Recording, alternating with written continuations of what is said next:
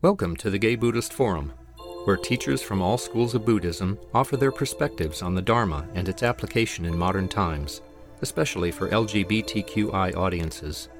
These talks are offered freely to the world and made possible by appreciative listeners. If you would like to support our efforts to share the Dharma with underserved audiences, please visit gaybuddhist.org. There you can donate, find a list of upcoming speakers, or enjoy many hundreds of these recorded talks dating back to 1996.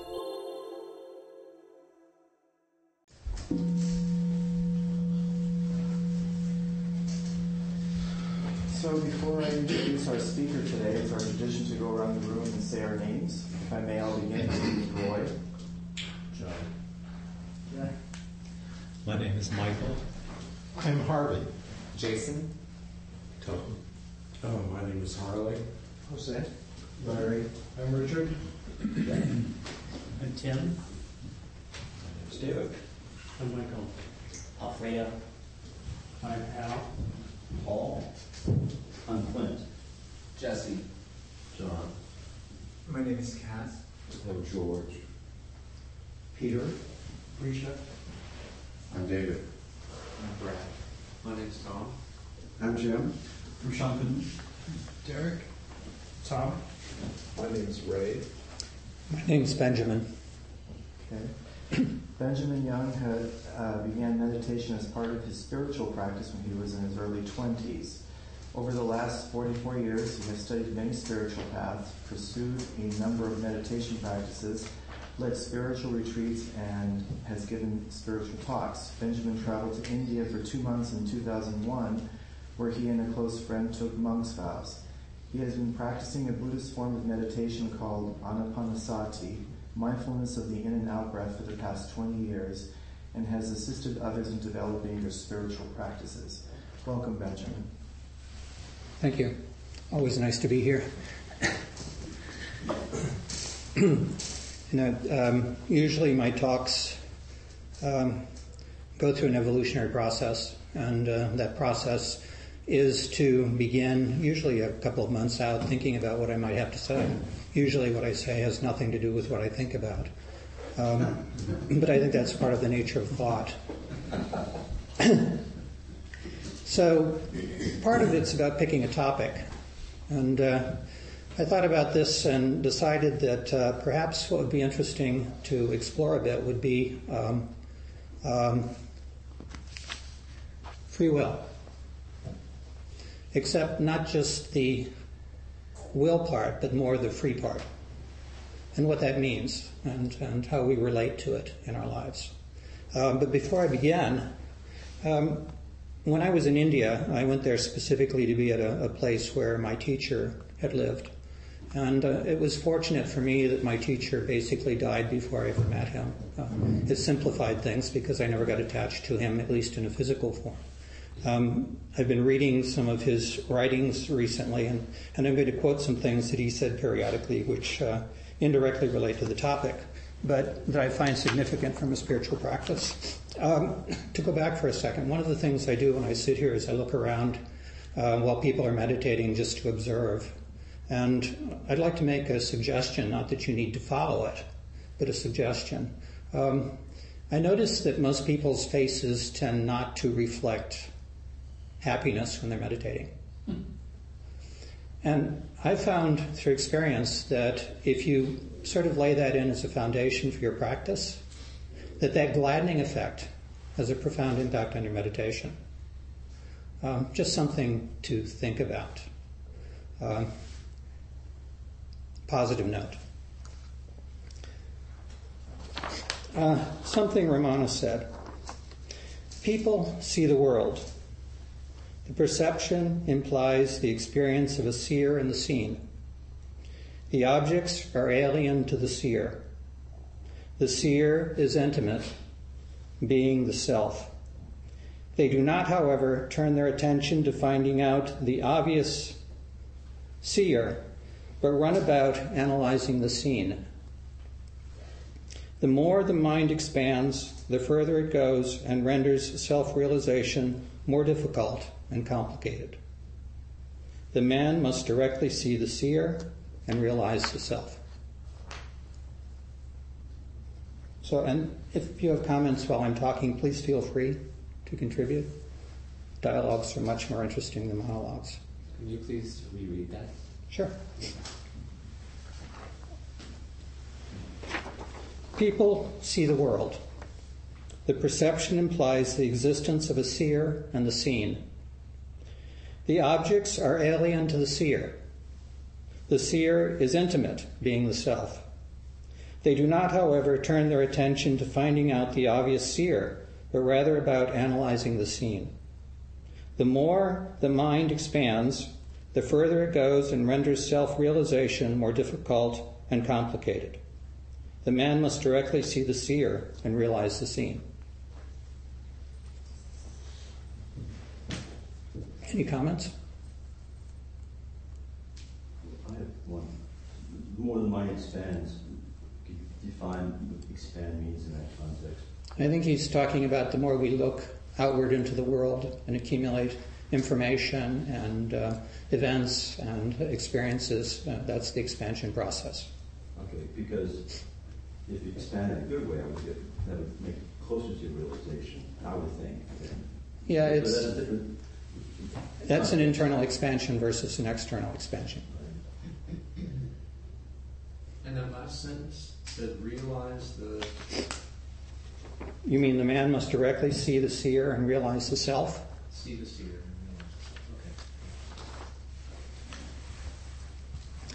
Okay. When I started thinking about this talk, I was investigating science, current theories about how the universe formed, what it is, how it got here. And from a scientific standpoint, it's kind of an interesting investigation because there's not a lot of knowledge about it. There's a lot of hypothesis. And I went back and looked at the history, went back and let's just sort of establish a foundation for evolution. How many people here have investigated classical physics, taken a physics course in college? Okay, so who's the father of that whole process? Mr. Newton? Good point to start with. Then along came a gentleman named Einstein who talked about relativity. How many people have any familiarity with relativity? And then along came a challenging aspect to Einstein, which was called quantum physics. So here, who has experience with quantum physics? Every day. And that created a problem because there was a difficulty in reconciling quantum physics with general relativity, which is Einstein. And the more recent perspectives on that deal with something called string theory. So who has familiarity with string theory? Well, let's go back to the beginning for a moment because, interestingly enough, Newton was a very spiritual individual. Yet, the foundations he laid for science were really sort of contrary to spiritual perspective. Basically, if Newton was accurate in what he was saying, the entire universe sort of functions like a clock. Everything causes something else to happen that causes something else to happen. And that all of these things, if we had the ability, we should be able to determine. So, looking at the universe, we should be able to go back and see how it started, and we should be able to go forward and see where it's going. Well, that's really very contradictory to a spiritual perspective, particularly a Christian spiritual perspective, which is what Newton held. So it's kind of interesting to think about a man who comes up with these wonderful theories, but really can't apply them to an entire aspect of his life, which is his spiritual aspect. And that conflict is something that we really sort of inherited, because that conflict has become very embedded in our culture. And it's kind of fascinating to look at how we sort of live with that. I mean, is the universe really predetermined? Does everything fall out based on the events that have already occurred? People think that's the case?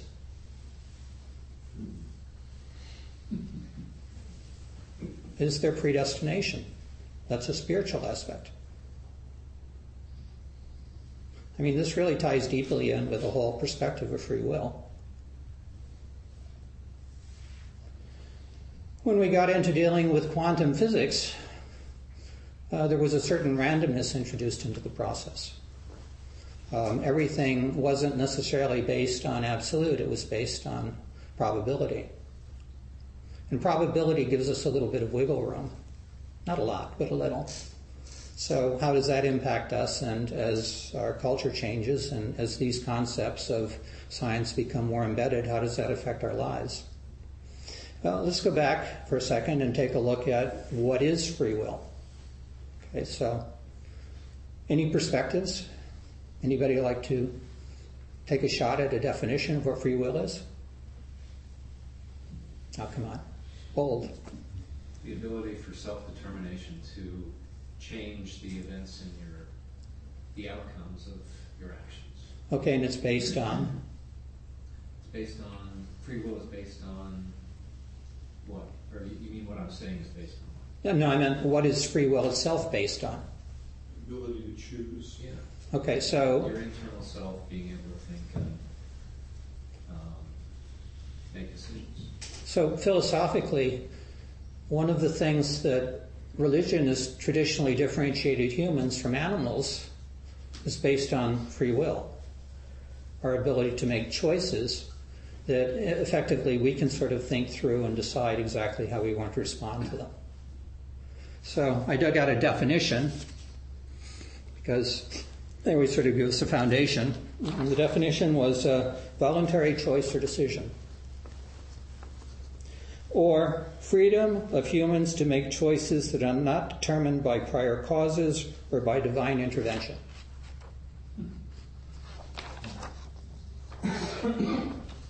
So if one does not believe in God, that makes free will sort of a de facto belief also, I think. Perhaps. Well, yeah, not necessarily. And I think that's really what we want to take a look at today. I mean, that was sort of my goal in the whole process. Because I think that our culture tends to promote the whole idea that we all have free will. And maybe they're just playing us a bit. Maybe there's not as much free as we think there is in free. So, I love stories. And this is kind of long, I apologize for that, but it's entertaining. And this is a true story. This is something that actually happened in the late 60s. And I think it relates directly to free will. It's 1968, and in the Somerset town of Bridgewater, a company called Electron Utilization is facing a crisis. Donald Crowhurst, its owner, is in his mid-30s, married with 4 children. Electron Utilization makes the electronic components for self-steering yacht equipment, and it is heading for the rocks. In the face of all his concerns about bankruptcy and the loss of social standing and damage to his family this would cause, Crowhurst's main form of respite is sailing. Only the previous year, Sir Francis Chichester became a national hero after his solo voyage around the world. This has made single-handed sailing and racing quite fashionable, and the Sunday Times has sponsored a competition, the Golden Globe Race. This is a single-handed yacht race around the world with a prize of £5,000. It seems to Crowhurst this might be the way out of his difficulties. He is a good, although not expert, sailor. If he were to enter the race, he might be able to get some sponsorship, as well as some publicity for his business. If he were to win, or even to finish well up the field, it might be enough to solve his problems. And so Crowhurst purchases a boat that he names Teignmouth Electron, Teignmouth after the port of departure and Electron after his business. He manages to persuade people to sponsor him and to donate equipment and materials he will need on the voyage. He even acquires a press officer named Rodney Hallworth. The Golden Globe race has no starting line. The winner the winner will be whoever takes the least time in their circumnavigation around Africa, past Australia, around Cape Horn, and back to England. People set out at different times, and whoever has the shortest elapsed time will win. However, there's a deadline by which competitors must start, and Crowhurst has left it late. Right up to the last minute, he is stuffing things into his unfinished boat. Allworth is busy feeding the press tidbits about how things are going as Crowhurst hurries around saying goodbye to his friends and family. Finally, on October 31st, he waves farewell to his wife and sails off. To begin with, he's very busy getting the boat organized and starting work on the electronic equipment. Teignmouth Electron is a trimaran and should be capable of sailing fast, at least before the wind. However, it quickly becomes clear that because of the rush of meeting the starting deadline, the boat has a number of very worrying faults. Several of the safety features do not work. His self-steering gear is not functional, and some of the hatches are leaking. Then, as he sails south along the coast of Africa, he runs into some violent weather, and in this very first storm, his boat fares badly. But eventually the weather calms, and Crowhurst sits off the coast of Africa contemplating the situation. He's trying to work out the chances of making it all the way around the world in this ill-prepared boat. If he cannot do it, where does that leave him? It leaves him with a business on the rocks and all kinds of expenses and difficulties. What is he to do? He's not going to gain any publicity by sailing a little way down the coast of Africa and then limping out of the race. Crowhurst begins working on repairs and moves out of the main trade routes to avoid being run down by shipping. He records all this in the yacht's log, a record of position, progress, radio communications, and any notable events. When you're on your own in the middle of the ocean, you have plenty of time to think. At some point, one of the ideas he plays with is producing another log. We don't quite know when it starts, and we don't know if, in the beginning, it was just a fantasy and a way of keeping himself amused. In any case, he begins writing an imaginary log, an account of what would have happened, where he would be if the boat had not been damaged, and if he carried on making the same rate of progress. Meanwhile, in the original log, he is drifting along, trying to put his boat back together, making little progress. Even if it did start off as a piece of wish fulfillment to help pass the time, at some point the new log in which he's doing very well takes a new meaning. He comes up with a plan to save his business and position. Instead of trying to go all the way around the world in his damaged boat, he will just waste time meandering around the South Atlantic. Then, when a suitable amount of time has passed, he can reappear in the Western Atlantic, head back to Britain, and come in somewhere down the field in the race. In this way, he will appear to do fairly well, and his press agent can make something of his finishing in a credible position. There's just one problem. All the competitors are supposed to make radio contact as they sail past Sydney, and Crowhurst will not be going within an ocean of Australia. With so much time on his hands, it isn't long before he thinks of a way around this conundrum. If there was something wrong with his power supply, he would be unable to make contact with Sydney. He promptly sent off a message. He is having problems with his generator. People should not expect to hear from him for a long time. He will work on it, and maybe at some point he will be able to repair it, but he's not sure. After sending this message, he has time to kill, and now he's completely isolated. He cannot even use his radio.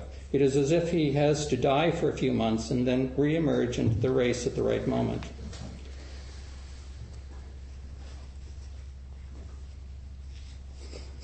Rodney Hallworth has managed to interest the BBC and Crowhurst, so they gave him a film camera and a tape recorder. He films himself sitting on the boat, talking about how he is finding life, about his diet and fish and birds he has seen. He fills many hours in this way. He also spends a lot of time keeping his logs, not only where he is, but also where he would like to be. He needs to work out what would be reasonable progress all the way through his long hypothetical journey. He works hard on that, but still keeps his other logs stating where he is actually doing. In the invented log, he is passing the Cape of Good Hope, then crossing the Indian Ocean, heading for Australia. In the real log, he is in the South Atlantic going nowhere. Having committed himself to this deception, he has other worries. His boat has so many leaks and other faults that he can't be sure it will last several months. So he decides that if he is to complete his voyage, he will have to put into a port somewhere and find supplies. With a few bits and pieces, he can do the work on the boat so that when the time comes, he can return to England. Eventually, he puts into the smallest fishing port he can find, Rio Salado in Argentina. He quickly acquires the things he needs and sets off again. This gives him another worry because one of the stipulations of the race is that it must be unassisted circumnavigation. If anyone were to find out that a small craft with an Englishman aboard had put into port, been given supplies, he would be disqualified. It would also prove him to be thousands of miles away from where he's supposed to be. He still cannot use the radio because that would blow his cover. But gradually the months pass. He's still in the South Atlantic, but beginning to think about heading back to England. He's not used his radio for 11 weeks. It's time for him to make contact and find out what's happening in the race. When he does, he discovers from his press officer, Hallworth, that he has been tearing his hair out. Without any word from Crowhurst, with nothing to work with to feed the media, he had to improvise. He has painted Crowhurst as the race dark horse, who before he lost radio contact was making very good time, and who could well be up among the leaders. Worryingly for Crowhurst, it transpires that he is among the leaders. The weather, the strain, and the isolation has taken their toll on the other competitors, and out of the starters, there are now only 4 left. In addition to Crowhurst, there is Robin Knox Johnson, ex-Royal Navy, who is back in England, but his elapsed time is quite long. He started off early and went very steadily, and so far is the only person to complete the course. There's another Englishman, a naval officer called Nigel Tetley, who has made quite good time and is now most of the way back to England. Then there is the race leader, a Frenchman, Bernard Montessier. He is a very unusual character, a kind of mystic of the sea. He's not really bothered about winning. He just loves sailing and is fulfilled by being out in the ocean, putting himself against it. Although he's not yet back in Europe, he's well out in front and obviously going to win. And now the dark horse of the race, Donald Crowhurst, has reappeared. He has radioed his position as having rounded Cape Horn, which leaves him about equal second. Montessier is well out in front, then Tetley, more or less neck and neck with Crowhurst, and lastly Knox Johnson back home in England, but whose time is the slowest by far. When Crowhurst receives a cable from Hallworth and learns all this news, he has some thinking to do. He reflects on the fact that he is going to come in second or third. This might be more publicity than he wants. If he ends up amongst the top finishers, people will be interested in his achievement. Then the log of his imaginary circumnavigation will really have to stand up to scrutiny. He decides to take his time heading home because third place would be less high profile. He sails back towards England at a leisurely pace, keeping in radio contact as he goes. Sometimes in life it seems as if the fates are against us. When Crowhurst loiters in the Atlantic, there are other forces at play. When Crowhurst next makes contact with England, he hears dramatic news. Montessier has decided not to return to Europe. His love of sailing is so deep that he doesn't care about the Golden Globe race and prize money or fame. His enjoyment of single-handedly sailing around the world is so great that he decides to set out on another circuit. Hallworth is naturally gleeful, but Crowhurst, though having to appear jubilant, is far from delighted. This development leaves him in second place. His only solace is that he is not first. If he were to win, he would be the center of attention, and the records of his journey would be keenly inspected. That wasn't what he had set out to do. He just wanted to come in somewhere down the field to gain a little publicity so that he could avoid bankruptcy and keep his kids at school. He sails anxiously on towards England, brooding on what to do. It seems that Nigel Tetley, the English naval officer who is now about equal first with Crowhurst, has also been doing some reflections. He has been heading for home, knowing that there was no way he could beat Montessier, but thinking he was assured of second place, being well ahead of Knox Johnson time, all of a sudden out of nowhere, this weekend sailor, Donald Crowhurst, has appeared.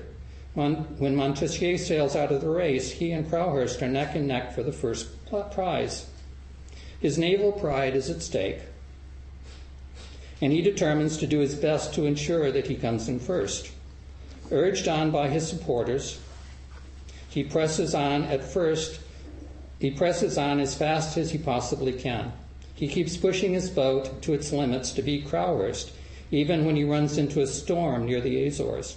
As a result, on May 2nd, 1969, Nigel Tetley is winched out of the Atlantic into a helicopter. The remains of his boat are little more than driftwood, and he is out of the race. This leaves Donald Crowhurst sailing back to Teignmouth to a hero's welcome. A naval minesweeper will escort him into port, past a banner reading, "Teignmouth welcomes Crowhurst," with media helicopters overhead. As he lands, he will be met by the chairman of Teignmouth Council to receive a formal welcome. The Sunday Times will provide a car to drive him to London for a press conference, reception, and banquet. He will be a guest of honor seated next to Sir Francis Chichester. The two of them will be able to swap their experiences of going around Cape Horn. Crowhurst's heart sinks. He is still keeping his 2 logs. He's been sailing with nowhere to go, and he's been on his own for so long.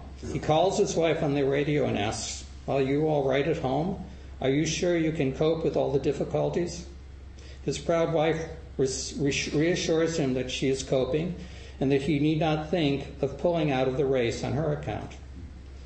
What is he to do? He can't go back to England and sail into Teignmouth with the cheering crowds and reception committees and the media. He can't go to London to talk to Sir Francis Chichester about a trip around Cape Horn. But what other alternatives does he have?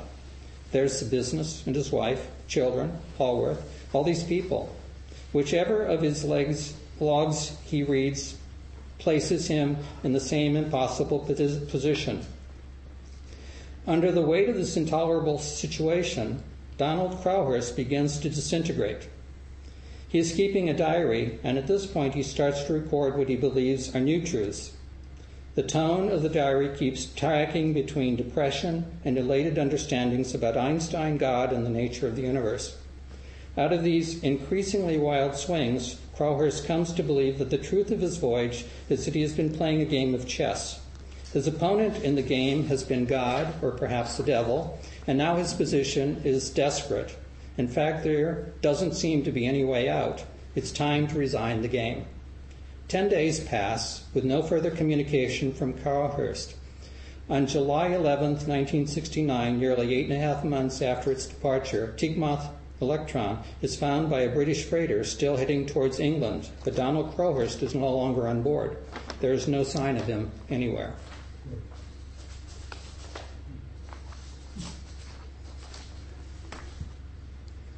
Any comments?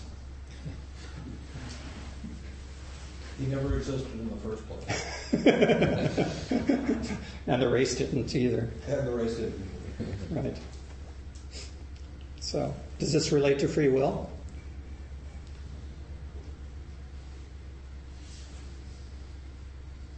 I mean, he was making choices.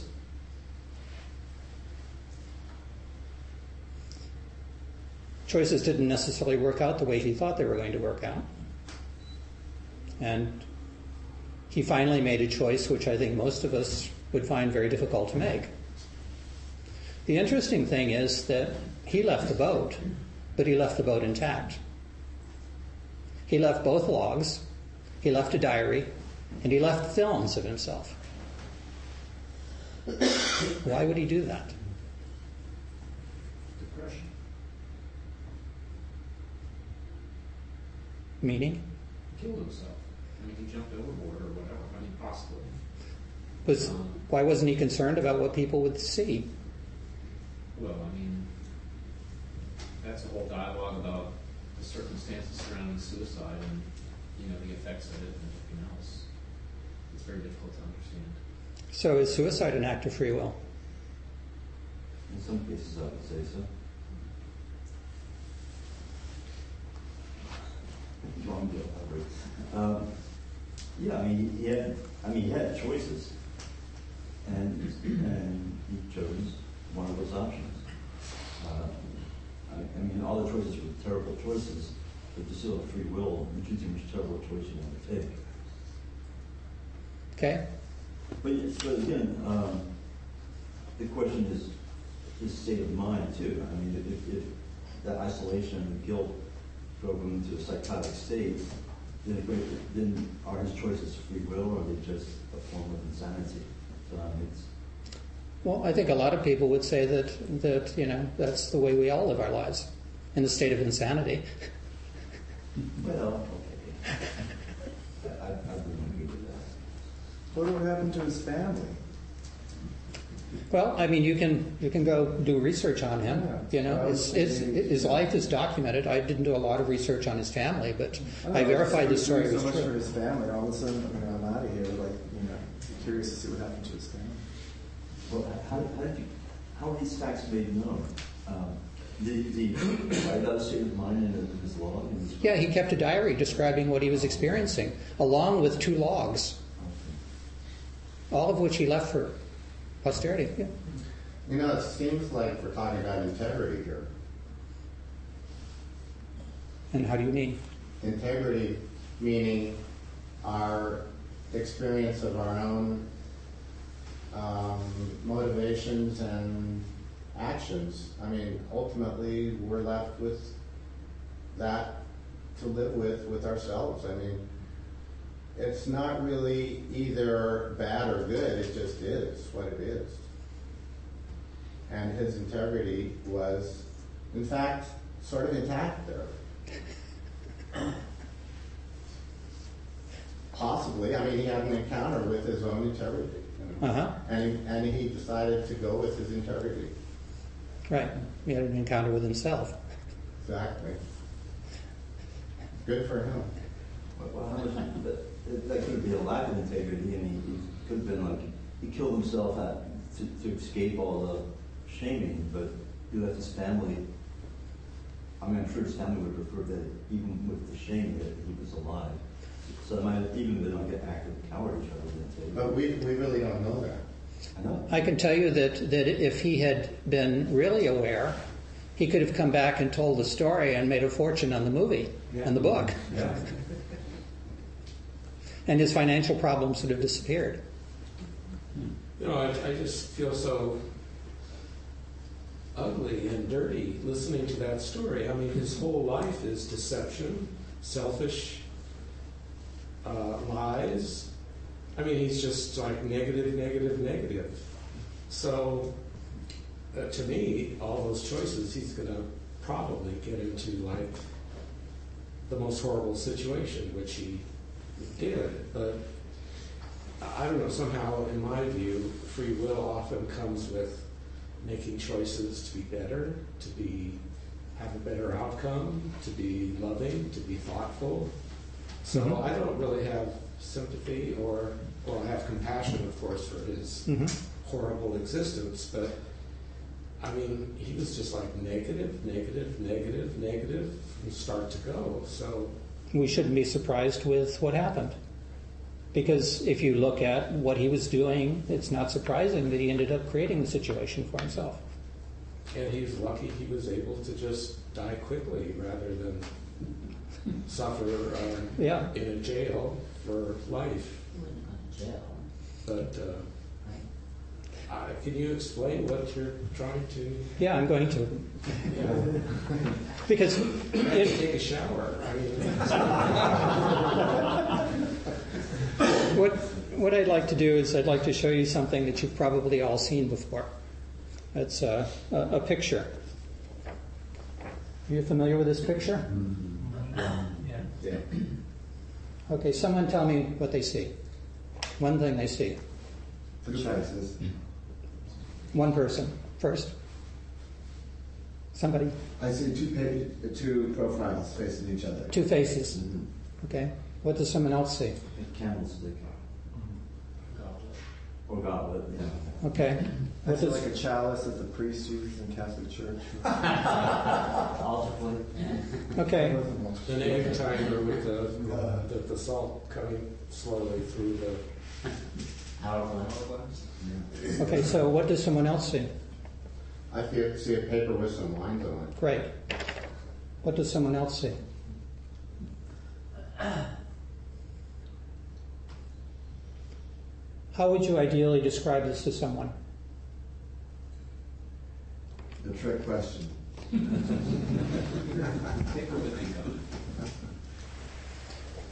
I would venture to say that the ideal description of it would be silence. Be what? Silence.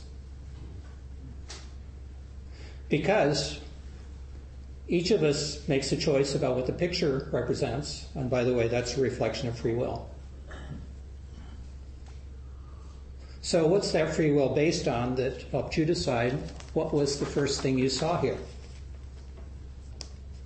Was it a choice between faces and goblets or lines and paper?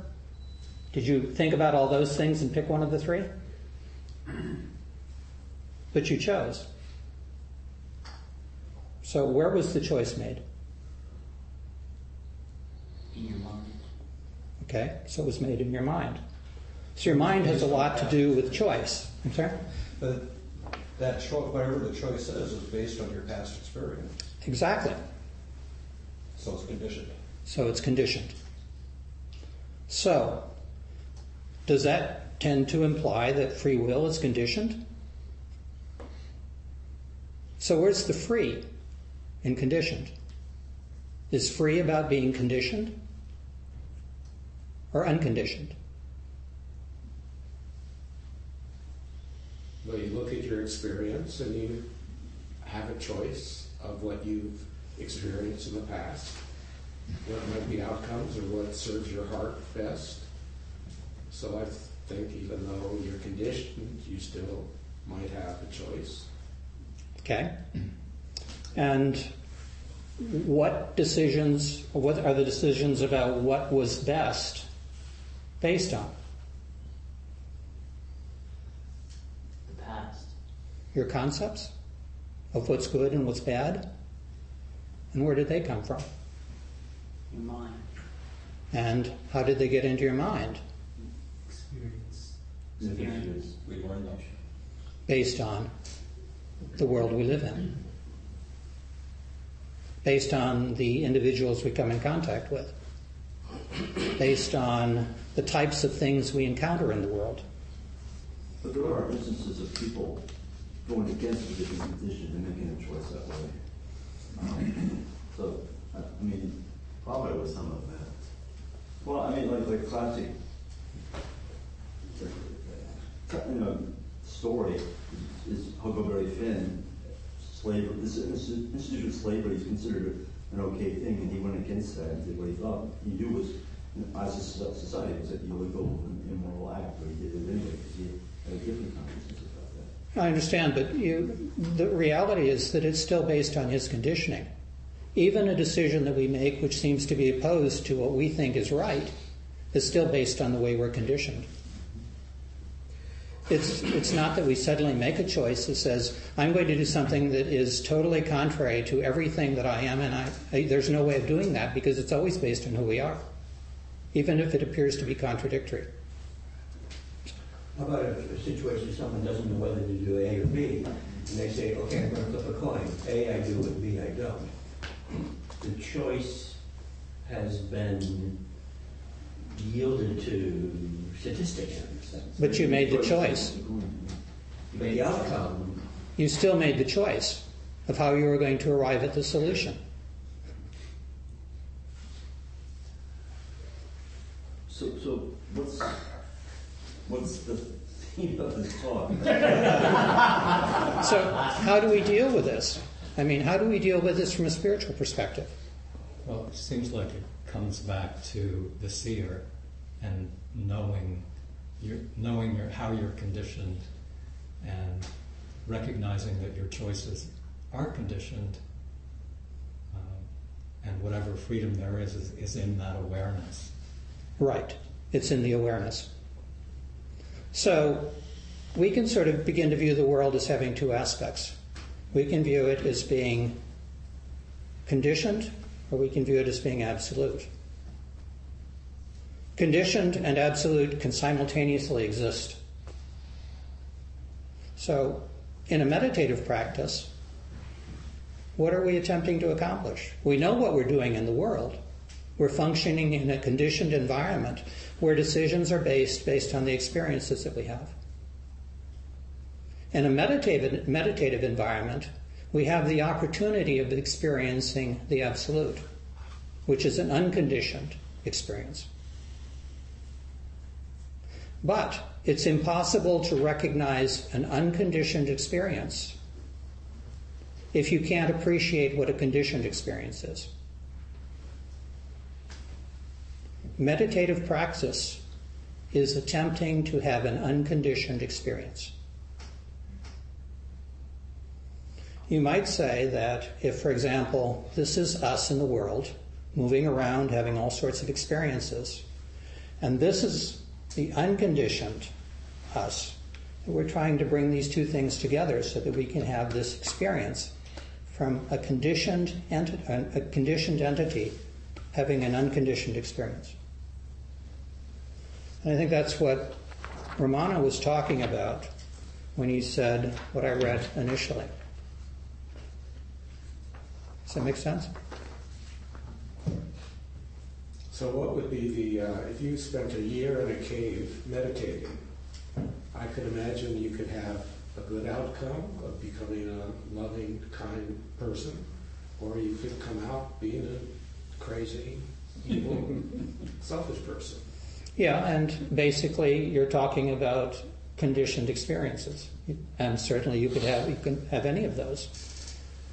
Now, there's just because an individual is capable of having an unconditioned experience doesn't necessarily mean that all of a sudden the conditioned ones are going to be positive. You know, our conditioned experiences are based on a history, and they're not easily changed. And as long as we abide or understand or believe that we are those unconditioned experiences, or at least the manifestation of those unconditioned experiences, we have no free will. And the interesting thing about it is, in an unconditioned experience, free will is irrelevant. Because there's never a need for choice. Choice is a conditioned factor. An unconditioned world, an unconditioned experience does not require choice. Because there's no me to choose. We suppose that's perhaps why in retreat settings, like everything is formulated and taken care for you, and you don't really have to like do anything except, you know, show up and follow the program and eat what's laid before you, and so that your choice, your necessity for choosing and involving free will or ego or whatever is reduced, is damped down. A reduced distraction. Yeah, exactly. That's part of it. The other part is, why do we have processes that we go through in developing a spiritual practice, in developing meditation? What are they designed for? They're designed to bring some quietness to the mental activities which basically form the foundations for the conditioned responses we have. Like all the ritual in Zen, how you enter, how you do it. I mean, once you have it down, once it becomes a pattern and you just follow, you know, it sort of takes the mind, takes your mind away from it. Right. It's like, you know, going to Catholic Church. Stand up, sit down, say this, say that. You know, it becomes a ritual that you just follow. And it can quiet the mind. Yeah, and the unfortunate part is that it can go two ways. Mm-hmm. You know, in one sense, if you really become involved with the ritual, then what it does is it takes you to a very good place repeatedly. If you don't ever become involved in it, then what happens is you just mentally wander off and do whatever your mind's going to do while it's going on, and you don't pay any attention to the whole process. You know, the ritual isn't there to be understood. It's to produce specific mental states that are important to us in our practice. Yes? It's my understanding that what you're talking about is the Western sense of progress versus the Eastern sense of irrelevance. Progress is irrelevant. I mean, in Western thought, there's a beginning, middle, and end.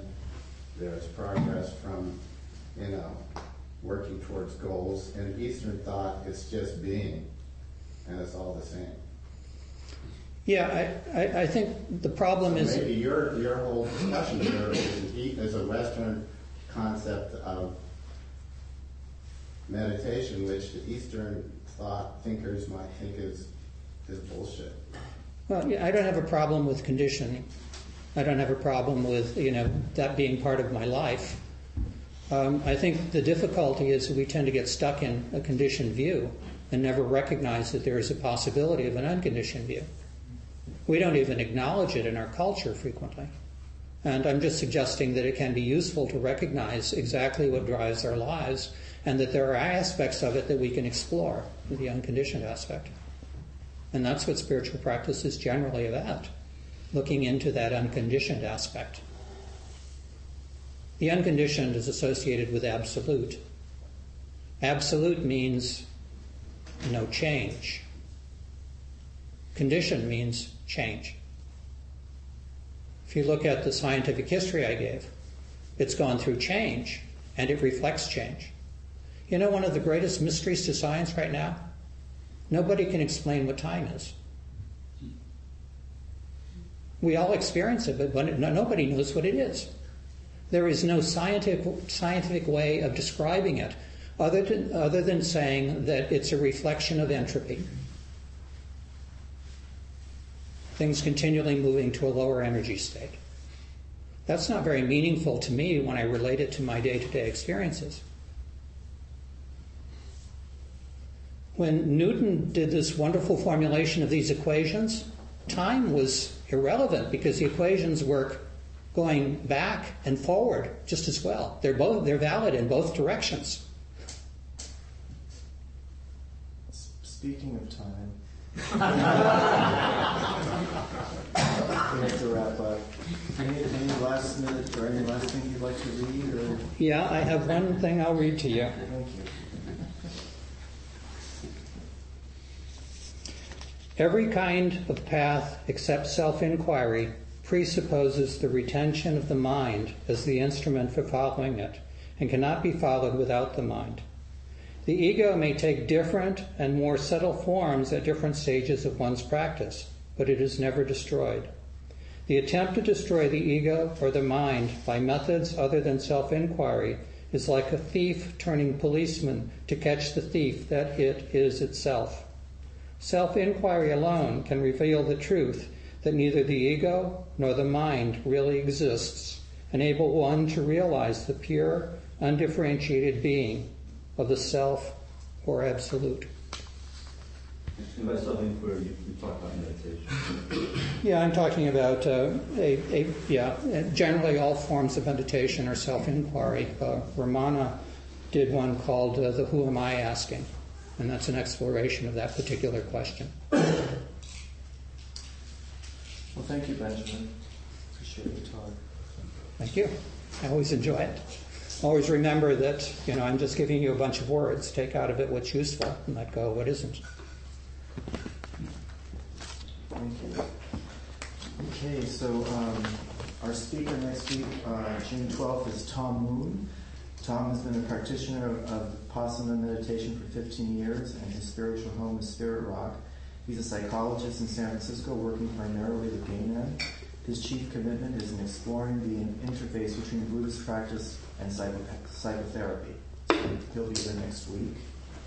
So before we go into other announcements, I just want to remind you of Dana, which is the Pali word for giving, generosity. And Dana is what helps to pay for our speakers, for our rent, for the newsletters, for the Larkin Street dinners, all mailers that we do as well, especially for the prisoner program. And the suggested donation is anywhere between $7 and $10. So anything you can give is greatly appreciated. Who's our host today, Cass? Yes, I chose to be host today. You think you chose to be? I think we wanted to. I was on the schedule. There are some treats. They're all vegan. Eat, don't eat. Stuff here. And there's hot water for tea. If you if you have tea, please put your cup in the sink, and we now have a dishwasher, so we can. You don't have to wash them by hand. Let's see, I'll be coming around with the Donegal, and there is a sign-up sheet on the credenza over along that wall for people who'd like to be added to the mailing list. Around 12:30, some people gather at the front door and go to lunch. Anybody is welcome to join that group. I'm also the coordinator of hosts, so we do have a couple of openings. So if anybody feels a willingness to kind of give back to the Sangha, it's a relatively easy way to participate and do something of service to keep the organization going. You could talk to me about what's involved. It's basically once every 2 months. Thank you, Ken. Any other announcements? Okay, Tom. There are free books out here on the table. Pure Dharma 1 and 2 anthologies of writings of various gay men who are Buddhist. Feel free to take them. Thank you. Let's go ahead and stand for the invocation of the Word.